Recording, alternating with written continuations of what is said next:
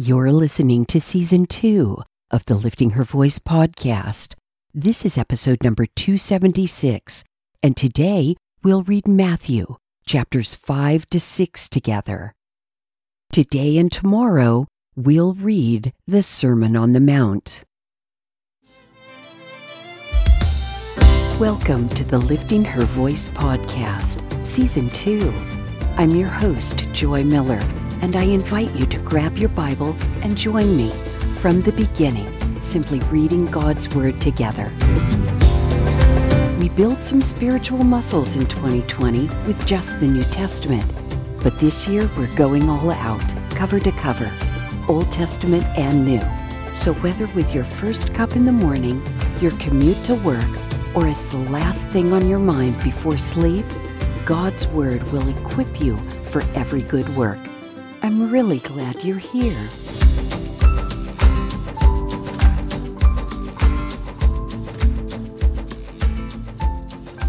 Matthew, chapter 5.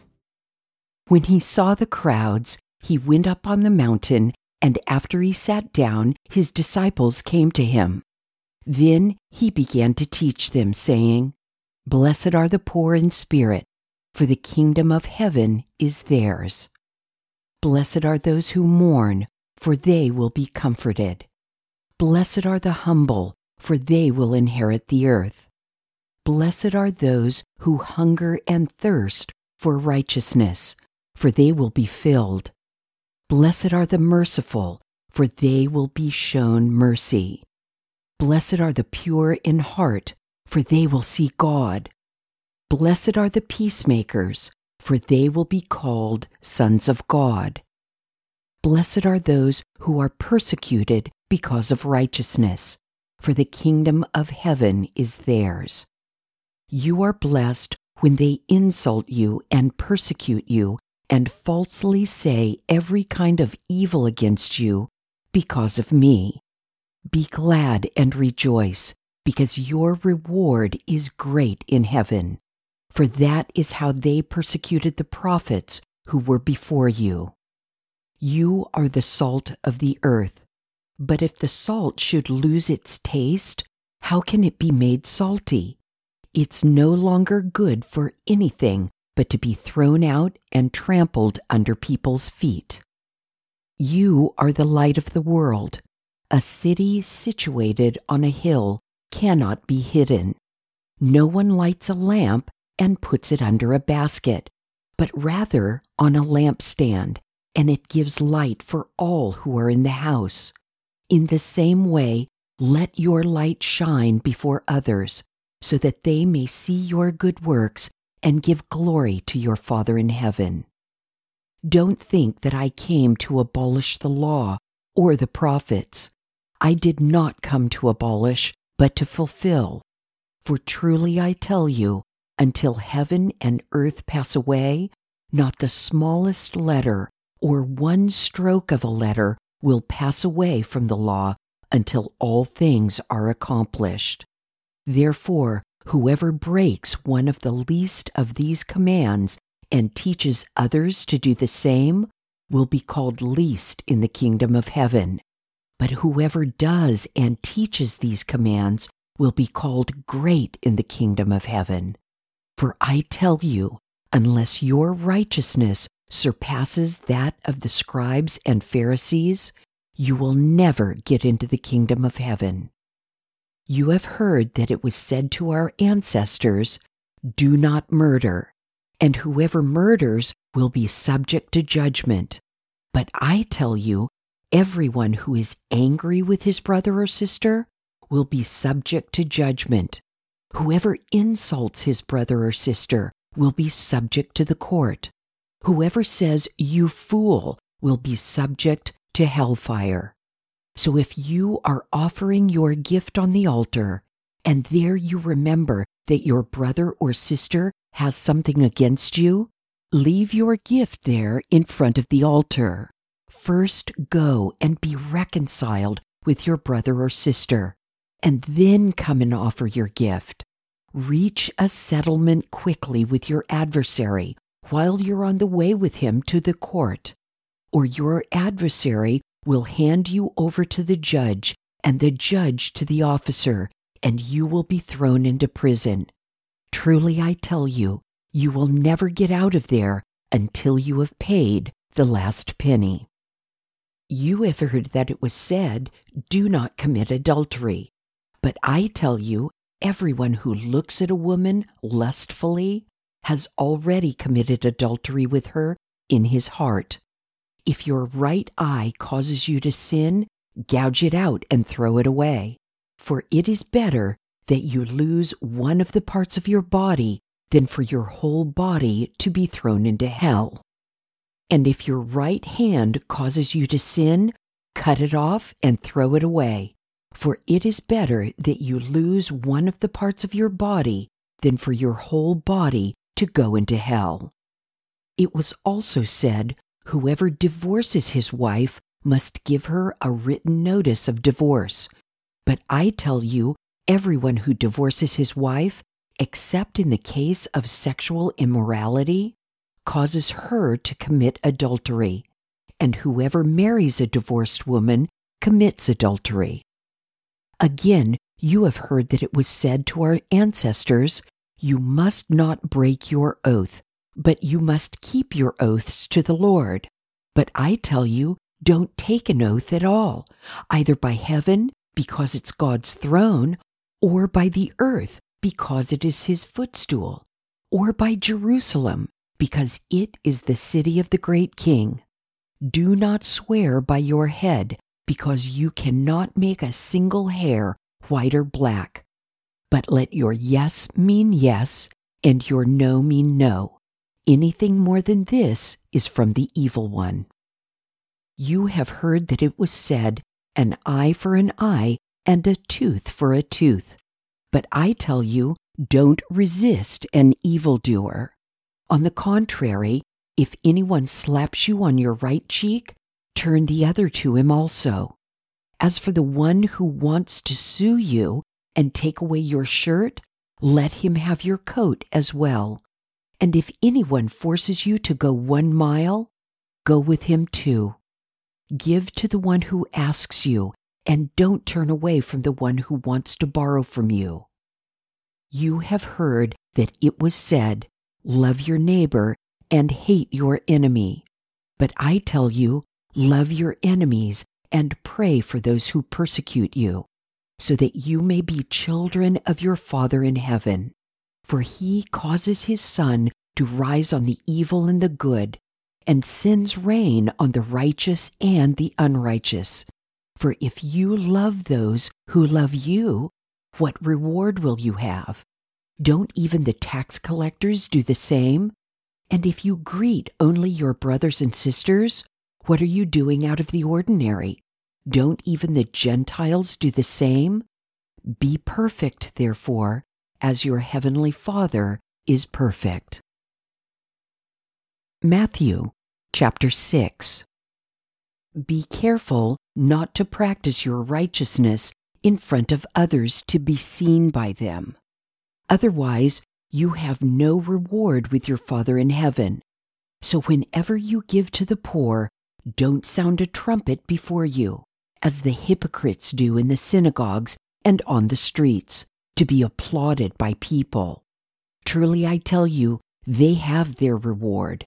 But when you give to the poor, don't let your left hand know what your right hand is doing, so that your giving may be in secret, and your Father who sees in secret will reward you. Whenever you pray, you must not be like the hypocrites, because they love to pray standing in the synagogues and on the street corners to be seen by people. Truly I tell you, they have their reward. But when you pray, go into your private room, shut your door, and pray to your Father who is in secret. And your Father who sees in secret will reward you. When you pray, don't babble like the Gentiles, since they imagine they'll be heard for their many words. Don't be like them, because your Father knows the things you need before you ask him. Therefore, you should pray like this: Our Father in heaven, Your name be honored as holy. Your kingdom come, your will be done on earth as it is in heaven.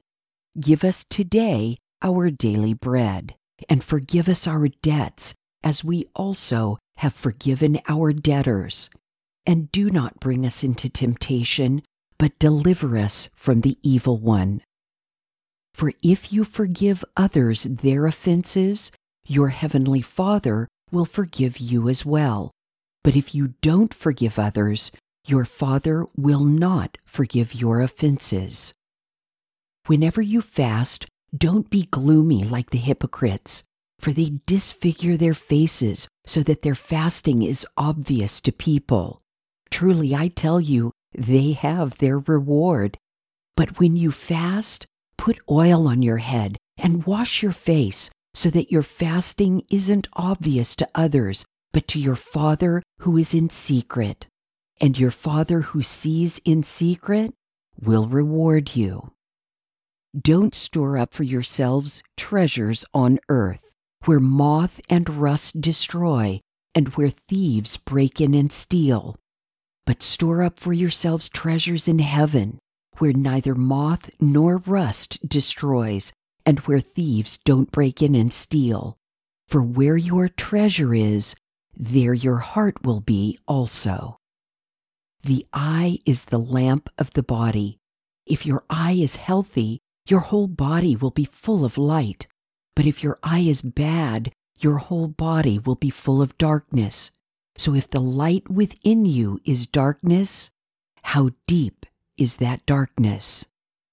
No one can serve two masters, since either he will hate one and love the other, or he will be devoted to one and despise the other. You cannot serve both God and money. Therefore I tell you, don't worry about your life, what you will eat or what you will drink, or about your body, what you will wear. Isn't life more than food and the body more than clothing? Consider the birds of the sky. They don't sow or reap or gather into barns, yet your heavenly Father feeds them. Aren't you worth more than they? Can any of you add 1 moment to his lifespan by worrying? And why do you worry about clothes? Observe how the wildflowers of the field grow.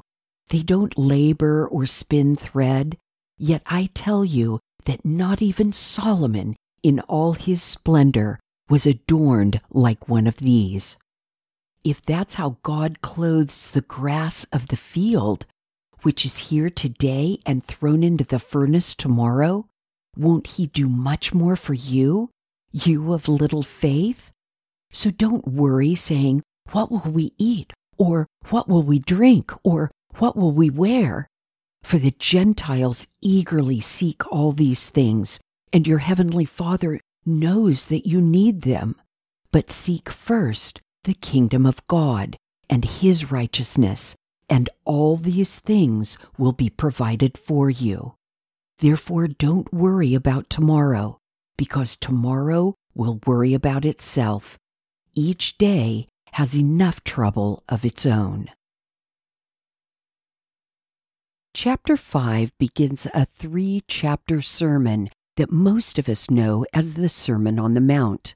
Jesus' teaching was a radical departure from what these Israelites had been taught for hundreds of years.